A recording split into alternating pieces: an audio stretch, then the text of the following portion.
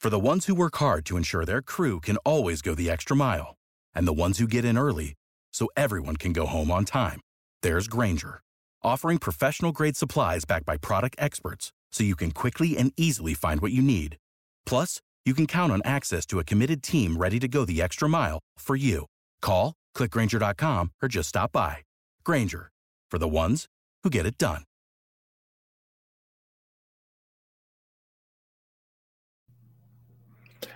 Welcome back to the Dirt Show. I've always been intrigued, actually since I was a kid, as to why the hard left, the communist left, the what they now call the progressive left, why do they hate the Jews? Why do they pick on Jews? Why is anti-Semitism so closely associated, particularly now with hard left progressives? And it's also associated, obviously, with the extreme right, with fascism, with Nazism. But the left is increasing in power in the United States and increasing in influence all over the world, and they're increasing their anti-Semitism. And with anti-Semitism, almost always comes hatred for America. Scratch an anti-Semite, and you'll find somebody who's deeply anti-American. That isn't always the case, but it's very, very often the case. And I'll give you examples of it. The most recent manifestation of anti-Semitism comes in the strangest of places. I grew up in a neighborhood in Brooklyn called Borough Park, and it was a predominantly Jewish neighborhood, modern Orthodox neighborhood. It's now become more of a Hasidic neighborhood, but it abuts another neighborhood, which is largely Muslim. I know I used to walk to Brooklyn College from Borough Park, and we always passed through the other neighborhoods. Everybody always got along fine. The other day, the New York City Council had before it a resolution. The resolution was as simple as could be: end Jew hatred. That is, the resolution was simply a vote calling to end hatred of Jews. It would be the easiest thing to vote for. It's like vote for apple pie, vote for America, vote for good things. And it passed. It passed. But a half a dozen people did not vote for it. 2 voted against it, and 4 or 5 abstained. The leader of the opposition is the representative to the city council from Borough Park, from the neighborhood that I grew up in. Now, she is a Muslim woman named Shahana Hanif. When I first saw the name, I thought maybe she was Jewish. Shahana, I confused it with Shoshana, which is a Jewish name. No, it's Shahana Hanif. And she voted against it and was virulently opposed to it. She is the chair of the council's progressive caucus. And why did she vote against it? Because it opposed Jew hatred. And she said the people supporting this, namely Jews, they have not stood up for Muslims. They have not stood up for Muslims. They have not stood up for trans New Yorkers or anybody. They haven't stood up for anybody. I'm one of those. I defend all minorities, but they, whenever you hear the word they to describe a particular ethnic group, you know you're hearing bigotry, and you know you're hearing kind of prejudice and discrimination. When you refer to any group as they, Jews have a million different opinions. There's an old expression, 2 Jews, 3 opinions. Probably true of almost every group. So she voted against it, and she's the head of the Progressive Caucus. Somebody else, a man named Charles Barron, another Brooklyn Democrat, did not vote for it. He abstained. He said he did that because, quote, inconsistency of members of the Jewish community, members of the Jewish community, particularly its leadership, in speaking out against hatred, like hatred of the Palestinian people, like the state of Israel murdering Palestinian women and children and stealing the land. Look, this resolution had nothing to do with Israel. The word Israel wasn't mentioned. Anti Zionism often is a cover for anti Semitism. Here, you don't even need a cover. The guy says he's voting against the resolution to stop Jew hatred because he doesn't like the policies of the state of Israel. First of all, Israel doesn't murder Palestinian women and children, and Israel certainly didn't steal anybody's land.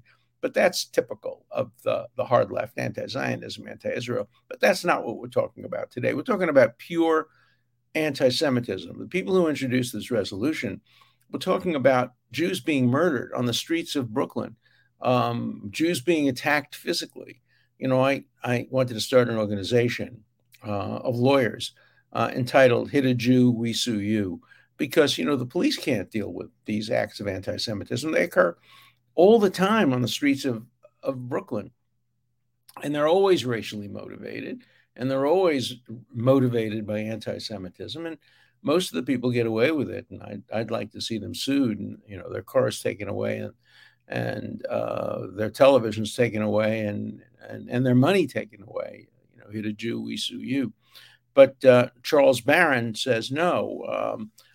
Jews haven't spoken out, and because the Jews, the state of Israel murdering Palestinian women and children and stealing the land, he's going to vote against a resolution condemning anti-Semitism. Barron also accused Jewish community leaders of supporting apartheid in South Africa. Now, I'm a Jewish community leader. I was one of Nelson Mandela's lawyers. I fought against apartheid.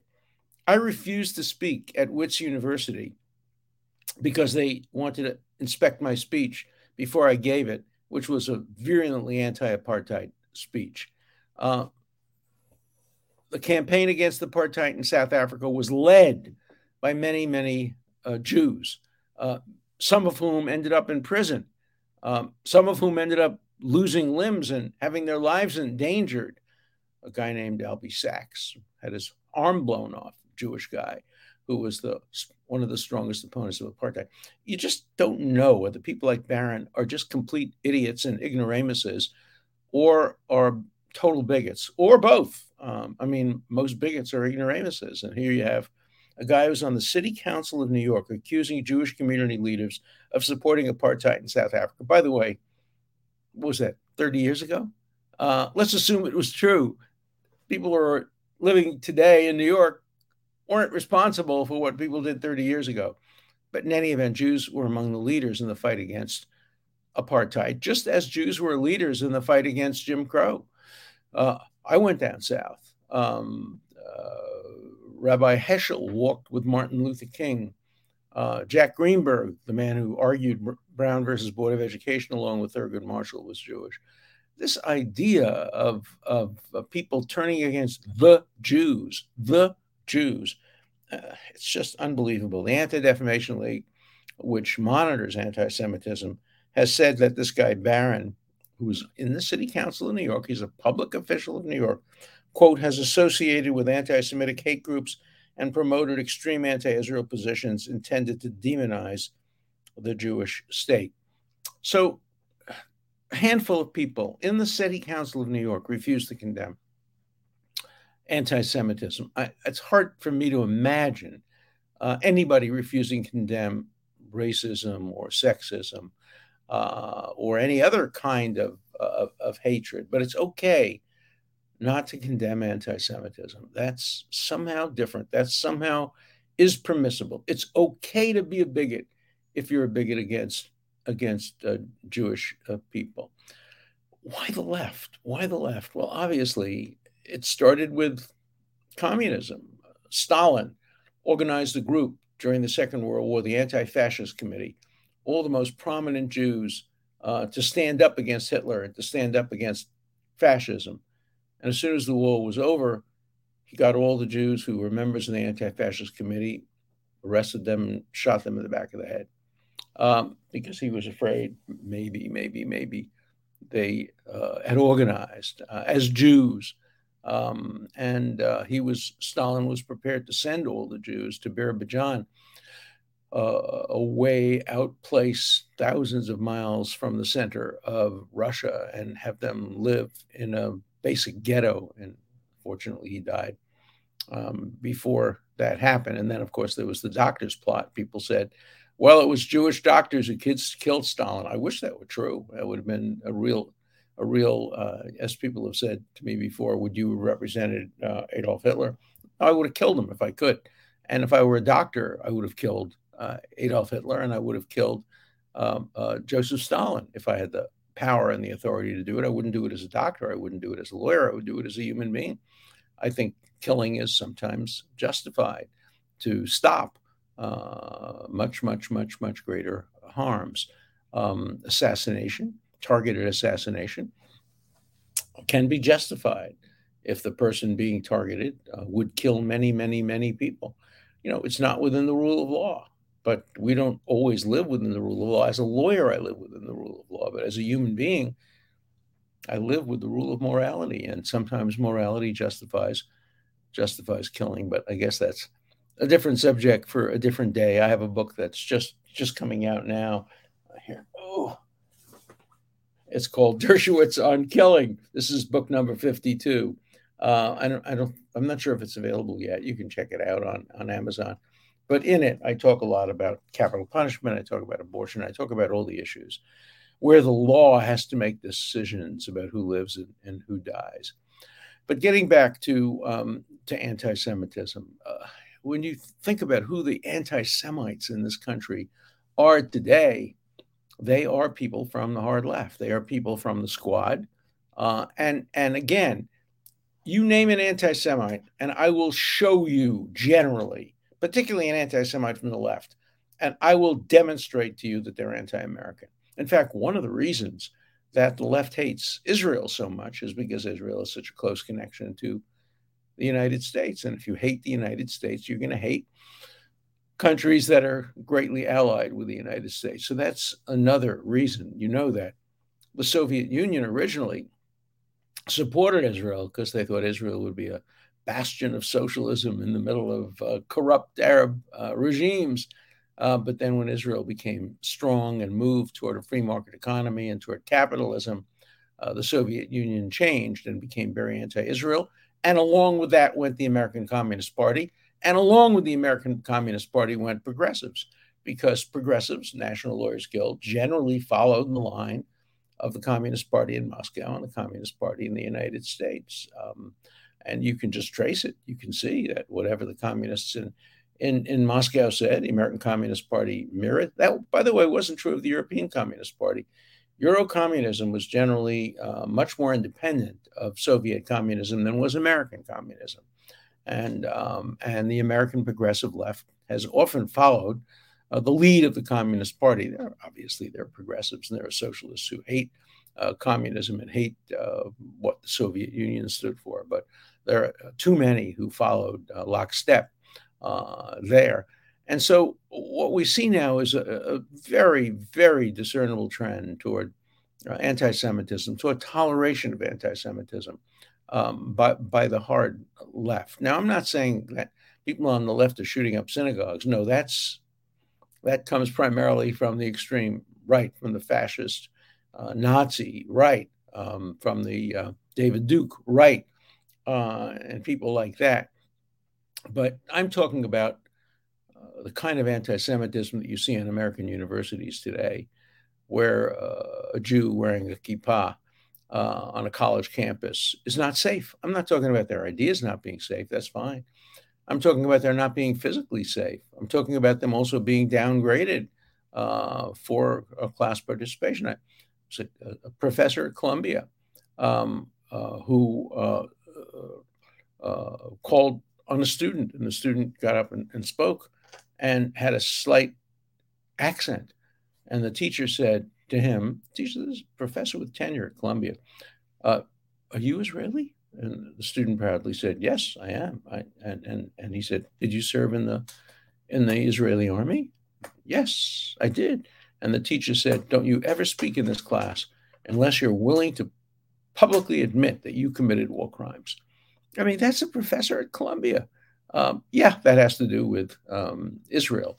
But I've heard other stories of students who have been discriminated against in schools just because they wear a kippah. It doesn't mean that their views on Israel are identical to the views of Israelis or the Israeli government. Again, two Jews, three opinions.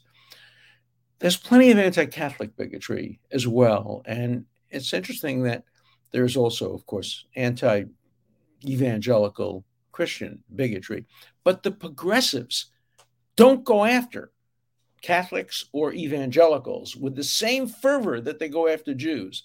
Now, the Catholic Church, as a church, has opposed many liberal and progressive values, such as abortion and gay rights, and within limits, and evangelical Protestantism as well. Whereas Jews are divided. Many Orthodox Jews are opposed to some abortions. Orthodox Judaism requires abortion when the life of the mother is at stake. But even the most Orthodox Jews are more centrist than some of the more extreme Christian religions. But yet the progressives don't go after evangelicals with the same fervor they go after Jews, and with the same fervor that they go after. They don't go after Catholics with the same fervor. There, of course, Catholics are deeply divided. There are progressive Catholics, just as there are many progressive Jews. There are some progressive Muslims, and I don't know. There are also progressive evangelicals. I think Jimmy Carter would qualify as a progressive evangelical. The point I'm making is different. I mean, Jimmy Carter, too. Jimmy Carter was not a friend of the Jewish people. When he taught Sunday school, he repeated some of the worst tropes about Jews when he was back in Georgia. And I knew Jimmy Carter. I knew him moderately well. I was with him in Israel. I was with him in the White House. He had me on his list of people to consider for judgeships. He never got to make a Supreme Court appointment. And as a person, he's a nice man. But, he had some of the same anti-Jewish, anti-Semitic, certainly anti-Israel, anti-Zionist inclinations. Probably he was the least friendly to the Jewish people of any modern president, and probably the most progressive of any modern president. And so, again, the question I ask is why? What is there about the hard left? And I'd be interested in hearing your views on this. What is there about the hard left that inclines them just to not like Jews and to be super critical of Jews, super critical of Zionism, super critical of the nation state of the Jewish people, and super critical of America? Because again, I absolutely insist on this. Scratch an anti-Semite, scratch an anti-Zionist, and you'll generally, not always, but generally find somebody who's an anti-American too, and anti-Western and anti-free market, and anti some of the most important elements of the liberal state. Remember, we have to clearly distinguish liberalism from progressive. Liberals don't have the characteristics that I've just mentioned. They are far more tolerant. Liberals generally don't partake of anti-Semitism to the degree that progressives do. But I think the further you go along the continuum from right to left, the further you go left, the more anti-Semitism there'll be. I think the further you go right, the more anti-Semitism there'll be too. And there's a very different kind of anti-Semitism. The anti-Semitism of the hard right is more primitive and it's more violent. It's the shooting in the schools and the synagogues, that kind of thing. The anti-Semitism of the left is more subtle, it's more sophisticated, and it's far more dangerous. So interested in your letters as to why you think that the hard left has been afflicted with what Albert Einstein called this horrible disease of anti-Semitism. I have a letter in his hand hanging on my wall in which he talks about the illness of anti-Semitism, how the people who are anti-Semites are the ones who are ill, not the victims of their anti-Semitism. When we do our next little visit to my hallways and my collection, I've gotten a few more things recently. There was a New York Antiquarian Fair over the weekend, and I spent my money there and bought some interesting things. So when we do our next review of my collection, I'll show you the Albert Einstein letter. Okay, let's take some questions. Okay.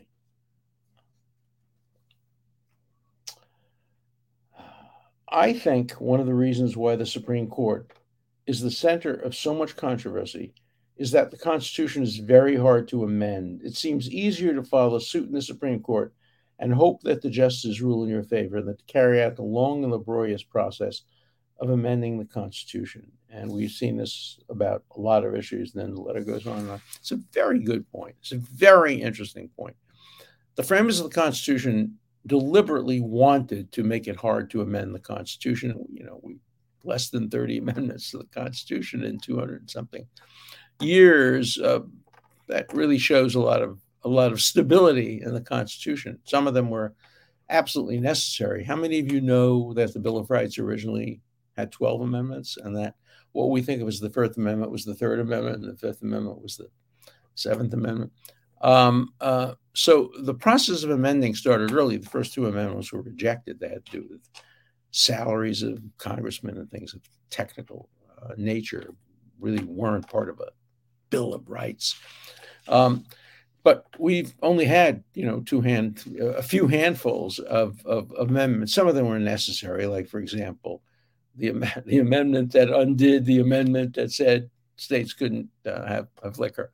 And then there's a technical amendment, obviously, the 12th Amendment, which grew out of the mistake the framers made about how you elect presidents and vice presidents. But, the 13th, 14th, and 15th Amendments were pretty important.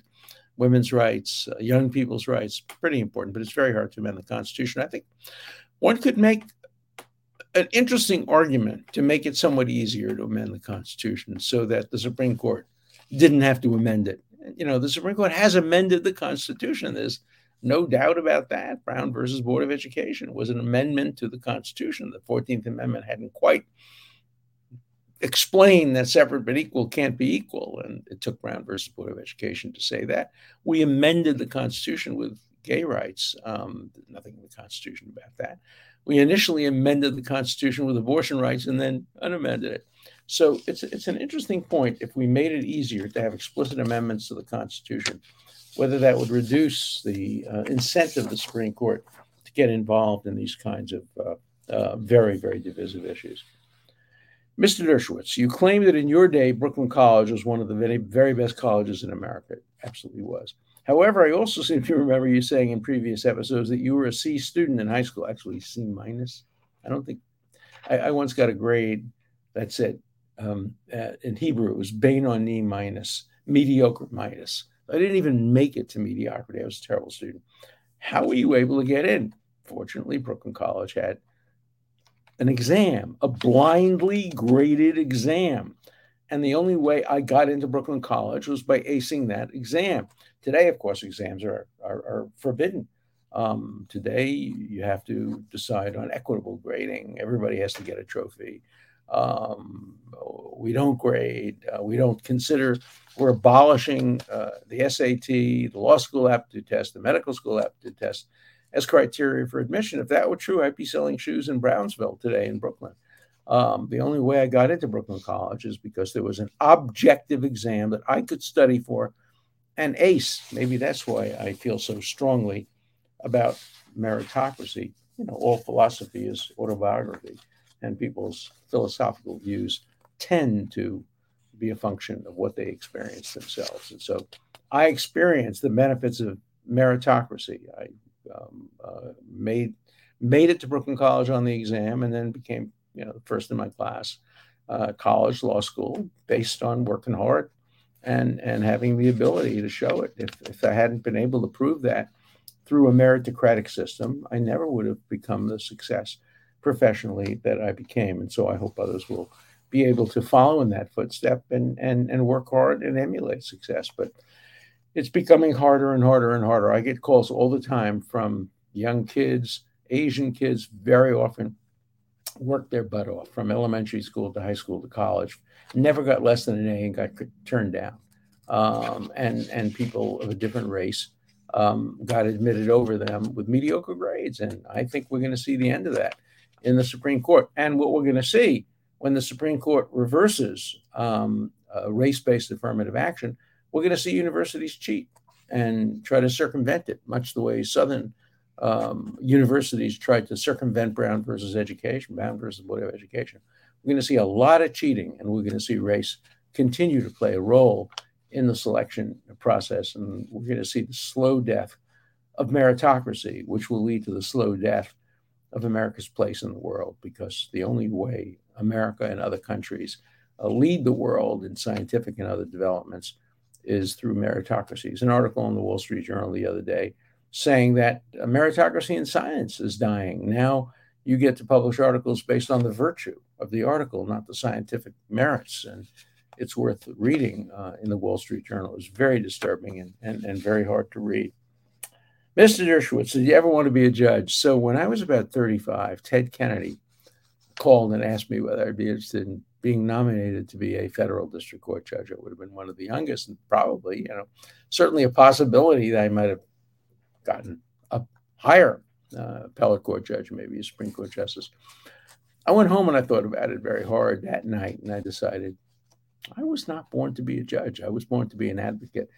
I was not, if I was a basketball player, I wouldn't want to be a referee. I would want to be, Larry Bird or Michael Jordan. And so, I hope I've been able to do that as a lawyer rather than to be a referee and a judge. So I did think about it, and I decided it's not really what I wanted to do. My mother would have liked me to be a judge, but I did a lot of things for my mother, but not that. Professor Dershowitz, I saw a recent Glenn Greenwald podcast, perfect example. Progressive, left, anti-Semite, anti-Israel. Glenn Greenwald is a perfect example of what I talked about earlier, in which Professor Norman Finkelstein, another progressive, another anti-Semite, another anti-Israel zealot, lambasted you for destroying his career. His accusations were quite damning. Is it ever appropriate to squash someone's right to free speech? Of course not. Let me tell you what happened. I wrote a book called Chutzpah. It was the #1 bestseller in the New York Times. I then followed it with a book called The Case for Israel. And that became a big bestseller, particularly on college campuses. Finkelstein set out to prove that The Case for Israel was a forgery. He said the Mossad wrote it, and I just signed my name to it. Well, fortunately, I read everything by hand, and so I was able to prove, of course, without a doubt, that I wrote every word of it. But when he came up for tenure at DePaul University, I was asked by the committee to describe what he had done. And I simply wrote a letter describing what he had done. And hopefully, as a result of that letter and other things, horrible reviews in the New York Times, attacks on him from, many, many major media. He was denied tenure. I didn't destroy his career. He destroyed his career.